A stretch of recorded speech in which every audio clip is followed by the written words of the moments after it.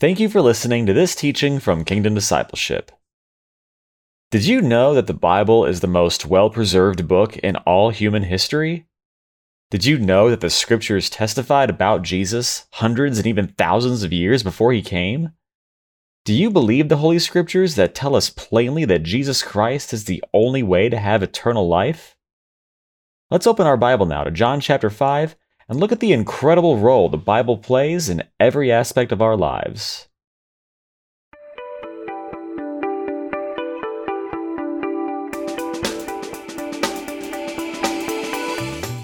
Well, good morning and welcome to another teaching. It's a Monday morning here in Texas, and hopefully y'all are just living for Jesus, loving for Jesus, giving for Jesus, and forgiving for Jesus. Everything we do, we want to do unto Jesus Christ, right? Every aspect of our lives ought to be an increasing devotion to Jesus. Jesus is God. Jesus entered the world in the most overwhelming, incredible, unspeakable picture of love. God enters the world on our behalf because we're separated from him. Our sin separates us from God. God the Father, God the Son, and God the Holy Spirit. We have a triune God. And the second member of the Trinity, the Son, enters the world in this incredible display of love. The Heavenly Father sends him in this incredible display of love. You see this incredible partnership of the Father, Son, Holy Spirit in the work of redemption. Jesus enters the world, God the Son, lives a perfect life for us, dies a perfect death for us, and is alive and risen. And it's in trusting in him, relying on him, clinging to him for the forgiveness of our sins and the salvation of our soul, that we're forgiven of our sin, that we come into new life, new spiritual life, and that we have growing relationship with our Heavenly Father, with Jesus, our Lord and Savior, and with the Holy Spirit, our guide, our counselor. He's our comforter. And so everything we do, we want to increasingly do unto Jesus Christ.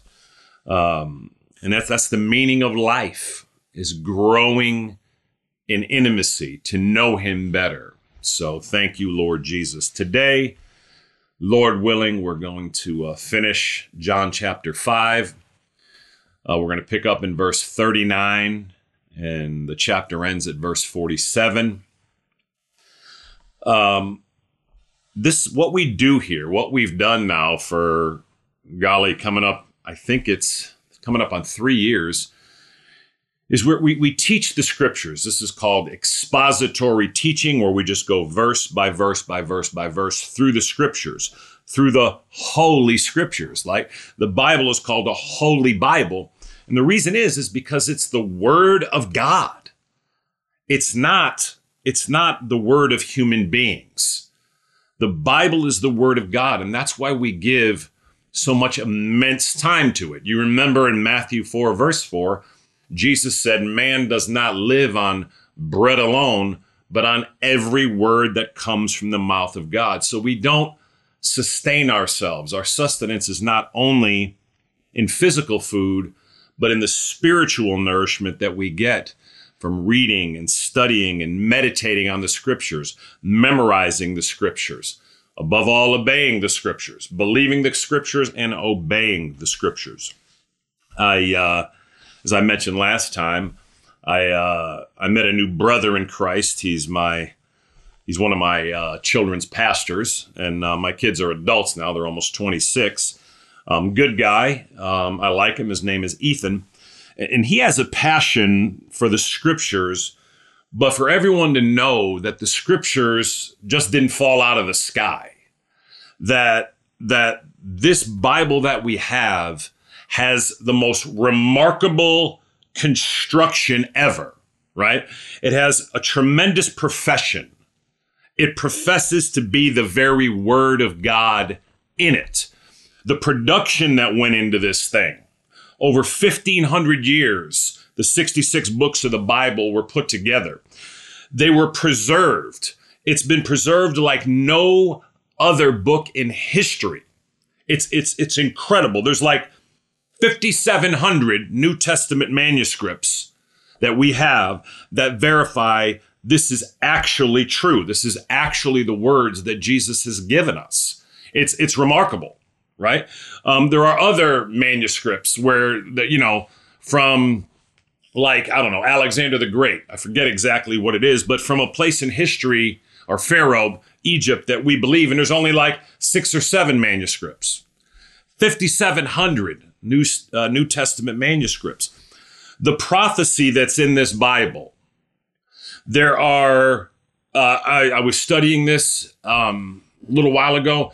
Some say there are 351 prophecies in the Old Testament that speak to Christ in the New Testament, all fulfilled in Jesus. But there's a good dozen that are just absolute plain. You don't even have to, it's not even hard to find them. The virgin will be with child and will give birth to a son, and they will call him Emmanuel, God with us. That he'll be born in Bethlehem. That he'll go and spend time in Egypt. So it's just incredible. And then it has this personal testimony. There's the testimony of people that testify in the Bible of what Jesus has done. And of course, there's your testimony and my testimony to who Christ has been. And so I'm getting a little jazzed up about it myself now, Nathan. But anyway, I'm sorry, Ethan. Nathan is my soon-to-be son-in-law. So yes, that's when we have the scripture, it's just incredible, how this thing has come to be, and we really can rely these 9 verses about that Jesus is speaking.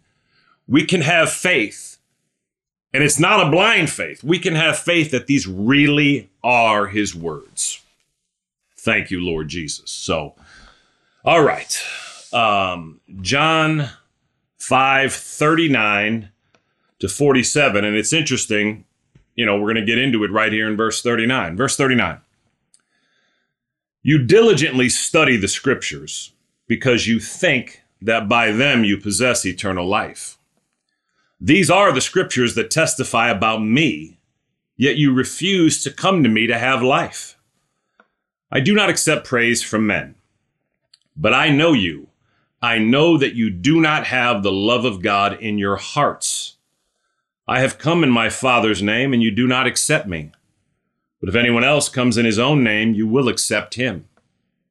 How can you believe if you accept praise from one another, yet make no effort to obtain the praise that comes from the only God? But do not think I will accuse you before the Father. Your accuser is Moses, on whom your hopes are set. If you believe Moses, you would believe me, for he wrote about me. But since you do not believe what he wrote, how are you going to believe what I say? Father, we do worship you and thank you and praise you today. We thank you for the incredible word of God, Father, and we thank you, Father, for the care that's gone into these scriptures, Father. And we thank you, Father, that we know this is the Holy Bible, the living Word of God, Father. Father, above all, even more than the Scriptures, we thank you for Jesus, our only Lord and Savior and Master and King and God. Lord Jesus, we thank you for willingly becoming a human man for us and living a perfect life for us and dying a perfect death for us. And we thank you, Lord, that you are alive and risen, and we worship you, our Savior, our Lord, our Master, and our King. Holy Spirit, we ask you to lead us and guide us now as we open the Scriptures. We ask you to give us eyes that see and ears that hear. We commit this time into your hands, and we thank you for it, and we ask you to bless it in Jesus' name. Amen and amen. Thank you, Lord Jesus. Okay, verse 39. Jesus speaking. He's speaking to the Jewish leaders. And we got through 38 last time. 39, you diligently study the scriptures. That's a good thing. Okay? There's really nothing of greater value in your life than to diligently Study the scriptures, Kristen. There is nothing more profitable in our lives. Diligently studying the scriptures will help us grow in relationship with our Heavenly Father and with Jesus and with the Holy Spirit. And that's the meaning of life, is growing in intimacy and deeper relationship with the triune God. We want to know our Father better. Jesus said, when you've seen me, you've seen the Father. Well, where do you see Jesus? You see him all over the 27 books of the New Testament. And as we said earlier, Ethan, you see him in the 39 books in prophecy in the Old Testament. And then the New Testament, we see all those prophecies fulfilled. It's as we study the scriptures, we get to know the person of the Holy Spirit, God, the Holy Spirit. I say person because they're three distinct beings. Okay? God the Father, God the Son, and God the Holy Spirit are all God. They're all one in the fact that they all have the nature of God. They're all knowing. They're all powerful. They're all everywhere. And it's not one being expressing himself in three different ways. That's not what the Bible teaches. The Bible teaches a triune God of three distinct beings. And through Jesus Christ, we actually have relationship with all of them. It's incredible. It's wonderful. So 39, you diligently study the scriptures. It's by diligently studying and meditating, and again, on obeying the scriptures and repenting when we fall short, that is the primary way we grow to know him. But look what he says to these people, these Jewish leaders who rejected him. You diligently study the scriptures because you think that by them you possess eternal life. These are the scriptures that testify about me. Verse 40, yet you refuse to come to me to have life. The Bible testifies about Jesus. It testifies about Jesus, as we've said this whole time, from Genesis, the first book, to Revelation, to the end. It's been preserved for you by a holy God. It was produced over 1,500 years. It has massive testimony to what it's done. The process of the whole thing is so remarkable that we have no excuse, y'all. No human being, none of us have an excuse, because it is the very word of God, but because there's been so much care given to us that our Bible is absolutely true, and in that it's the word of God, we have no excuse. Our Bible testifies about Jesus. It speaks plainly about Jesus.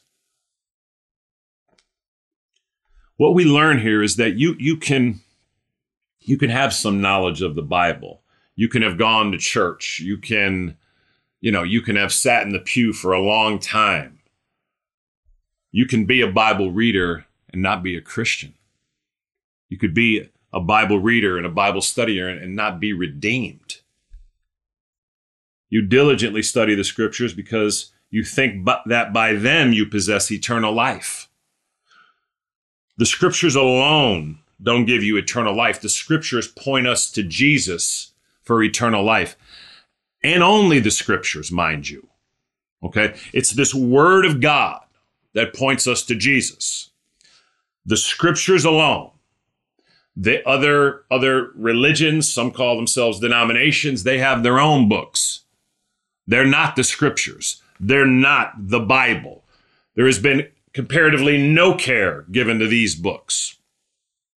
The scriptures, the entire theme of the scriptures is that humanity has gone bad, has failed in sin, and the love of the triune God sent in the Son of God, Jesus Christ, into the world to be our Savior, our Redeemer, to pay the penalty for our sins, to die in our place.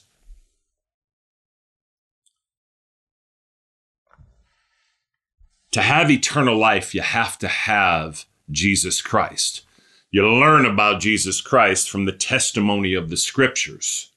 The Scriptures testify unambiguously, as I just said, about Christ.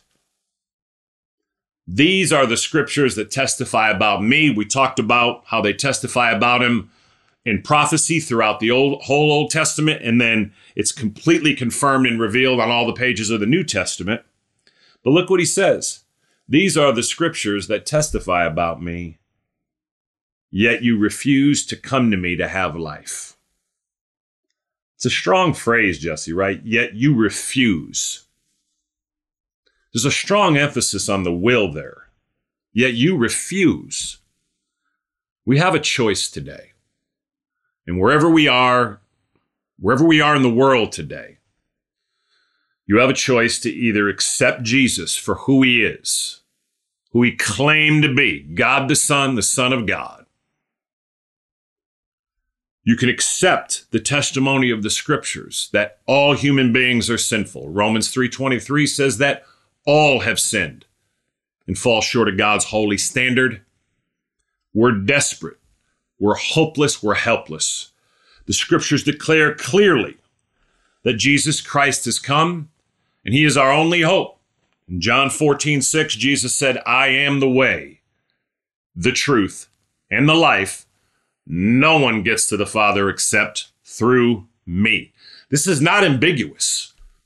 It says it in our Bible, and we know it's true because of that whole process that was put into place, the production, the preservation, the prophecy, the personal testimony. We know that all these things are true.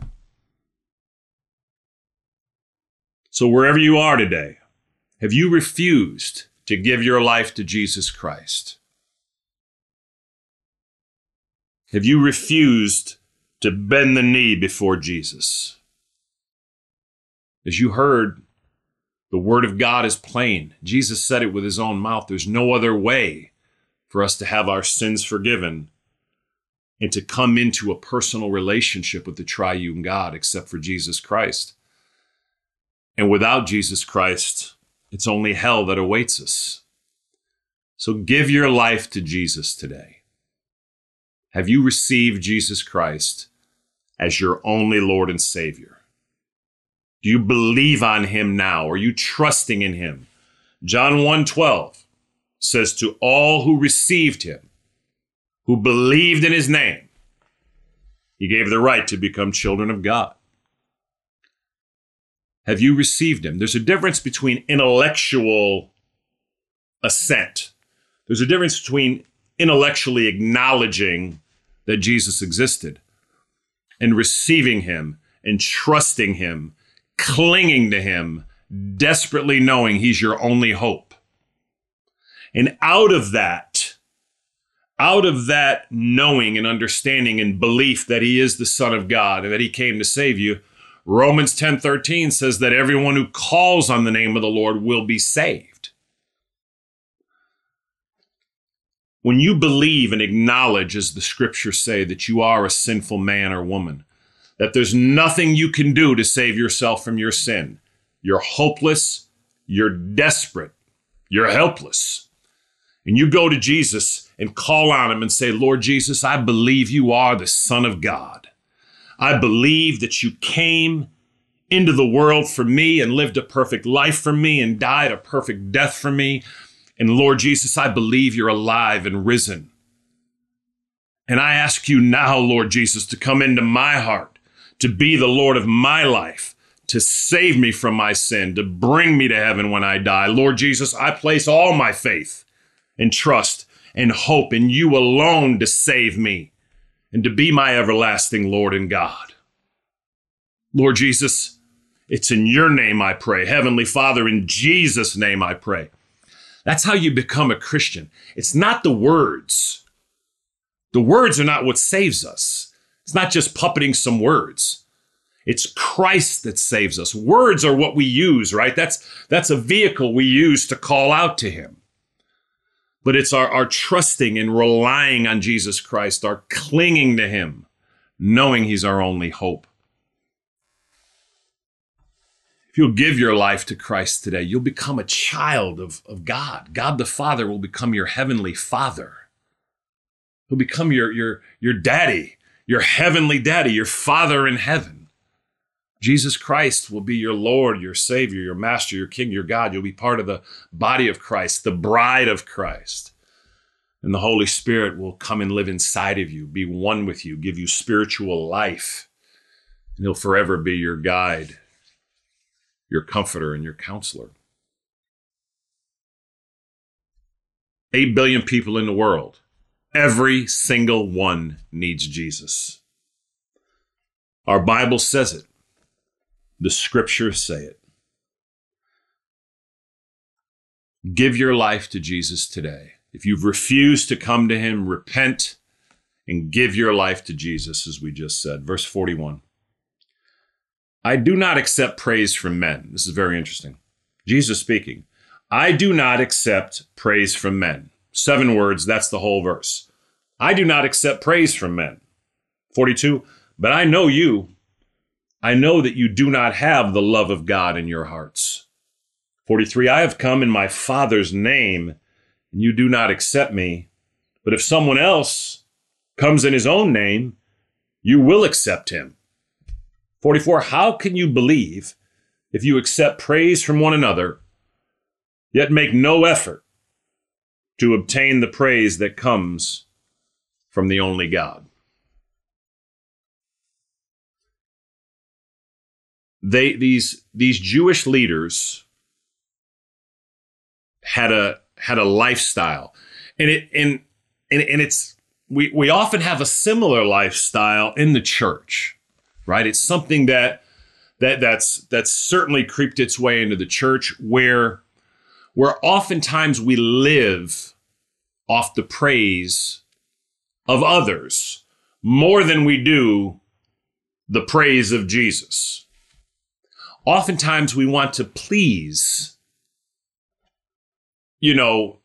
our wives, our parents, our children, our pastors, our colleagues, our friends, more than we want to please our Heavenly Father. It's absurd. And yet all of us, if we look into our hearts, certainly if I do, you can see elements of this. Forgive us, Lord Jesus. What does He mean? I don't accept praise from men. It's pretty powerful. Jesus is saying that He's not saying that we should not praise Him, because of course we praise and worship Jesus and our Heavenly Father and the Holy Spirit. We ought to have a lifestyle of daily praising and worshiping Him, thanking Him.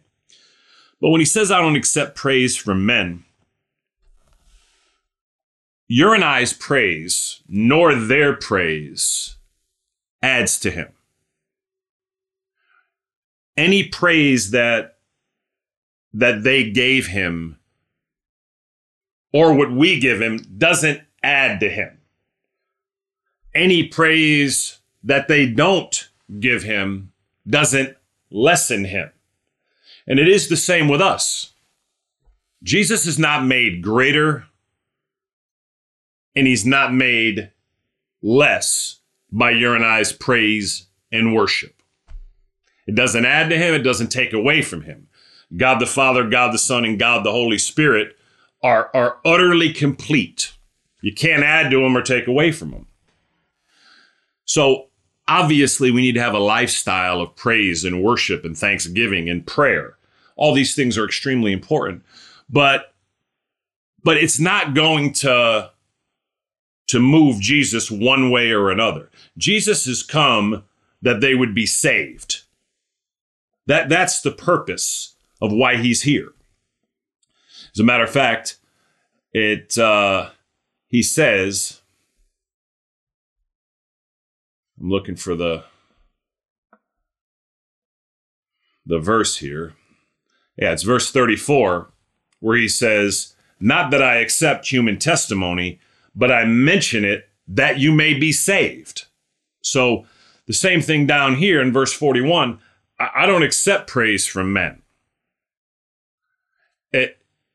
Jesus' heart for you and for me is that we would be saved and we would grow in an ever deepening and intimate relationship with him and with our Heavenly Father and with the Holy Spirit. I do not accept praise from men, but I know you. Did you see that right there? But I know you. Jesus knows us, Lauren. Jesus knows what's in our heart wrap. He knows our thoughts. He knows our considerations. He knows our desires. And sometimes it's nice, right, to be complimented by people. It's nice as teachers to say, man, that was a great teaching. We like it, right? I like it. But if we're not careful, that can be the reason we often do things. Father, I do ask you to cleanse us and forgive us, Lord. Just as Christians, and particularly those of us, Lord, as ministers, Lord, forgive us, Lord, where we do things not unto you, but often unto people, Lord. Father, help us to increasingly do all things unto you through Jesus Christ our Lord. Thank you, Father. Thank you, Lord. I do not accept praise from men, but I know you. I know that you do not have the love of God in your hearts. It's just a very strong statement from Jesus. He didn't say, I think, you notice. Becky, he said, I know that you don't have the love of God in your hearts. Wherever you are today, is the love of God in your hearts. The reason they don't have the love of God in their hearts is they don't have Jesus in their hearts. You cannot reject Jesus and have the love of God in your hearts. We'll say that again because I think I might have said it a little too soft. I want to make sure you heard it. You cannot reject Jesus and have any love of God in your hearts. Our hearts are completely dead, void, sinful, of no use until Jesus Christ comes and lives in us and does that work of transformation in us, takes us from spiritual death to spiritual life. The reason he knows that the love of God is not in their hearts is because they don't love him. That he's not thinking anywhere else. So do you understand that? In verse 42, when he says, I know that you do not have the love of God in your hearts, it's because they're rejecting Jesus. When you reject Jesus, you reject the Father, you reject the Holy Spirit, you reject life. You reject the meaning of life. You reject the purpose of life. There is no life, no meaning, no hope, no love, no purpose, no nothing except in Jesus Christ our Lord. That's what the scripture teaches. That's why we do these things, is we want everyone to know Jesus and to walk with Jesus and to know the love of God that can only be found in Jesus Christ. So again, if you're not walking with Jesus Christ today, if you're not sure you've received him, as John 1:12 says, then rewind the tape or the YouTube or the podcast or whatever it is and go back and receive him, knowing that genuinely, desperately, you want Jesus Christ to live in your heart. Because that's how he knows that they don't have the love of God in their heart. Now, as Christians, those of us who do know Jesus Christ as our Lord and Savior, we have Christ in us. Now we have love living inside of us, right? God is love. The scripture says, the whole book of 1 John, right? God is love, right? And then we have the famous passages in 1 Corinthians 13 about all the things love is. But even as Christians, most of us don't operate living in the love of God in and through Jesus Christ our Lord. Certainly I know that there are times where I'm not moving in the love of God and I need to repent. More than I care to admit, frankly. But as Christians, we have to continue to grow, to live in the love of God. And that's a skill. As you grow in your relationship, we grow in these things, because growing in the love of God doesn't mean that you're just quiet and you don't say anything. And, the love of God is expressed in all the attributes of God. God's discipline is love to us. The firmness of the scriptures is love to us. So it's not just some, touchy-feely kind of love. It is a Christ-like love. It's an agape love. It's not a love because of. It's a love in spite of. I do not accept praise from men, but I know you. I know that you do not have the love of God in your hearts. I have come in my Father's name, and you do not accept me. But if someone else comes in his own name, you will accept him. When he says, I have come in my Father's name, right? The Father testified of Jesus. Do you remember at his baptism? What is it, Luke 3, maybe 22? That heaven opened and a voice came from heaven saying, this is my Son with whom I'm well pleased, right? But then, right, throughout the whole Old Testament, right, Ethan, the Father testified to the Son, and that the Son is coming. And then, like when this chapter starts and Jesus heals a man that had been paralyzed 38 years, that's a testimony that the Father sent him. You don't heal a paralyzed man, paralyzed for 38 years, if the Father's not with you. So all of these things, I have come in my Father's name.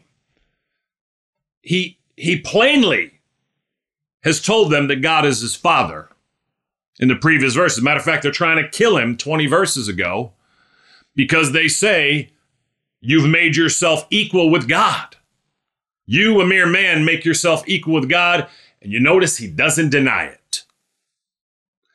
They understood the words he was saying, the Jewish leaders, that by his very words, he was making himself equal with God, not subordinate, not under, right? Now, there is an authority in the Trinity, but they're both God. And it's so clear and obvious. He never denies when they say you make yourself equal with God. He doesn't say, oh, that's not true. I don't. None of it. And the reason he doesn't deny it, right, Dr. John, is because he is God. I have come in my own name. I have come in my Father's name, and you do not accept me. But if someone else comes in his own name, you will accept him. There's going to be a time in the future when the Antichrist comes, and he'll come in his own name. He won't be sent from the Father. He'll be a massive deceiver, the Bible says, and he'll proclaim himself to be God. And all those who don't know Jesus Christ will be deceived. And we see it today. How often do we see individuals coming in their own name and speaking in their own name? God forbid. Let us speak only in the name of Jesus Christ. Anywhere we go, right? Whatever you do in word or deed, do it all in the name of the Lord Jesus, giving thanks to God the Father through him. You'll see the scripture on the screen in Colossians. We don't go in our own name. You notice how Jesus said, if you ask anything in my name, we come in Jesus' name. He actually came in his Father's name. We don't listen to anyone that comes in their own name. If someone comes to you and they're not coming in the name of the Lord Jesus Christ, in the only holy word of God, then you don't accept him. Okay? Because there is no God, there is no anything except Jesus. But if someone else comes in his own name, you will accept him. If someone comes in their own name and they're not coming in the name of Jesus Christ and the triune God, the God of the Bible, then don't accept him. If you haven't received Jesus Christ as your only Lord and Savior, then you will be susceptible to these other things as they were. Because Jesus said, but if someone else comes in his own name, you will accept him. 44, how can you believe? So it's an impediment to believing. Look at this. How can you believe if you accept praise from one another, yet make no effort to obtain the praise that comes from the only God? This is very powerful. It's an impediment to believe. It's an impediment of growing in Christ. It's an impediment to adding to our relationship. How can you believe if you accept praise from one another, yet make no effort to obtain the praise that comes from the holy God? They had a culture, and as I've said already, regrettably, we have this culture in the church today. And as I've said, I can see when I've been guilty of it. It's something we really want to work to get out of our lives and out of our churches, where we accept praise from one another. We desire that of boys from one another. We desire opinions from one another more than we do Christ. We have a greater concern for what people think than what he thinks oftentimes. Now hear me, I'm not saying we don't go to our brothers and sisters in Christ, but if we're going looking for praise, okay, if we're consistently wanting a that a boy, listen, I'm not saying we shouldn't be encouraging to other people. We shouldn't say good job. We shouldn't say, you know, that was a great word, brother. All of these things are good. But our hearts at the foundation need to be that we want to receive a well done, good and faithful servant from Jesus, not only when we get to heaven, but all the days of this life. And you notice it's an impediment. How can you believe if you accept praise from one another? Again, they had a culture where they were consistently praising one another. They were consistently, talking good and telling each other how wonderful they are. And that, Jesus said that was an impediment to them believing and to knowing Christ. We really can get to where we are so desirous and so needy of the approval of people, y'all. All of us. And it's something we want to check in our hearts and we want to repent of. Forgive us, Lord Jesus. How can you believe if you accept praise from one another, yet make no effort to obtain the praise that comes from the only God? Father, help us to make effort to receive praise from you and to be pleasing to you. Thank you, Lord. Verse 45, but do not think I will accuse you before the Father. Your accuser is Moses, on whom your hopes are set. If you believe Moses, you would believe me, 46, for he wrote about me. But since you do not believe what he wrote, how are you going to believe what I say? As we started out in this thing, we were talking about how the Bible, we gave you these 5 P's on how it has this process, it has this production, it has this preservation, it has this prophecy, and it has this personal testimony.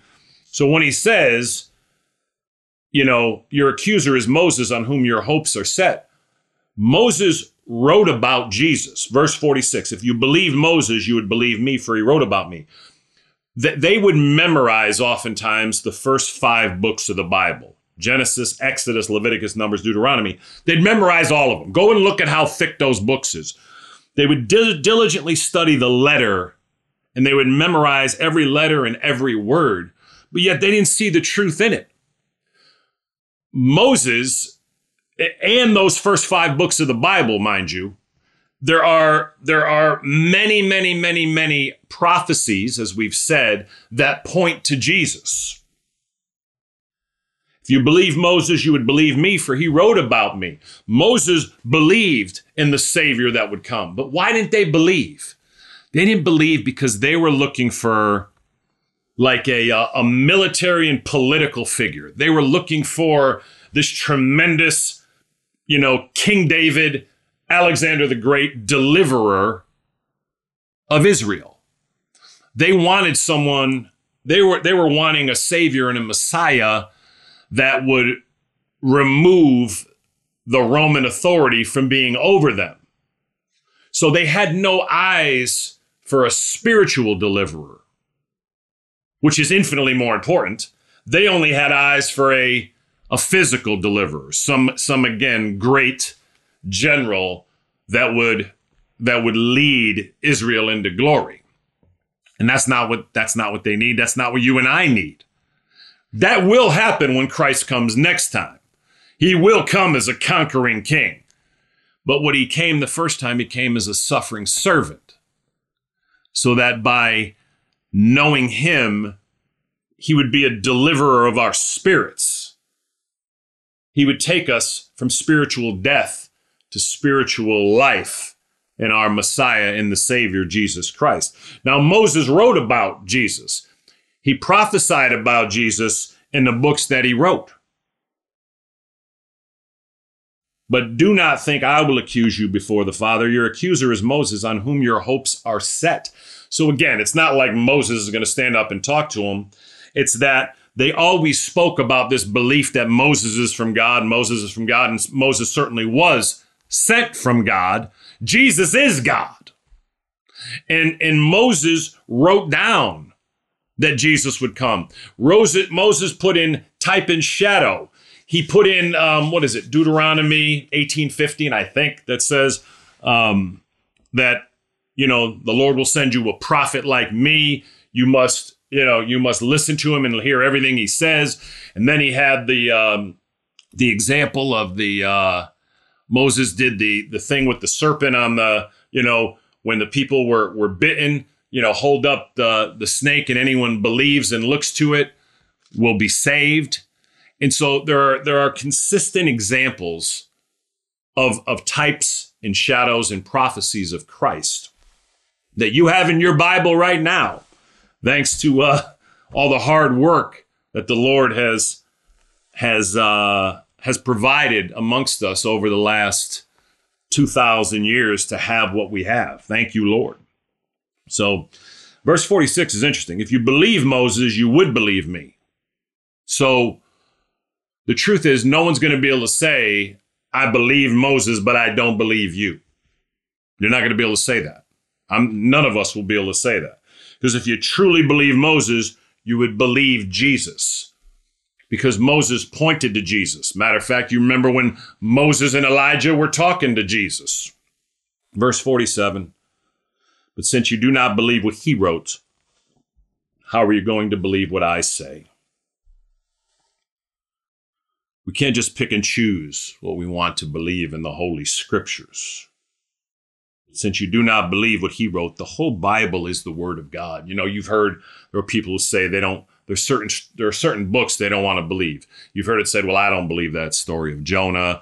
I don't believe that story of Noah. And there's all kinds of things that people pick and choose.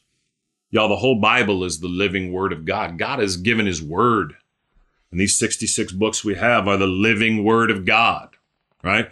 With great care that's been put so that we can believe them. But since you do not believe what he wrote, how are you going to believe what I say? They made all the claims that they believed in Moses, but they really didn't believe what he wrote. And Jesus said, in your rejection of believing about Moses, what he's saying is you've had all these opportunities to believe. If you believed the Messiah that would come, if you believed the testimonies, if you believed John the Baptist, if you believed the healing that I just sent, but you won't believe anything. So how can you believe what I say? Lord Jesus, we do worship you and we thank you and we praise you. We thank you for your word. We ask you to give us, Holy Spirit, eyes that see and ears that hear, that we would truly know you and walk with you and love you. Help us open our eyes, Lord, where we need to see and to help our unbelief. Father, we love you and we thank you for the incredible word of God. Above all, we thank you for Jesus Christ, the Son of God. Lord Jesus, we worship you and we love you and we thank you. In Jesus' name, amen and amen.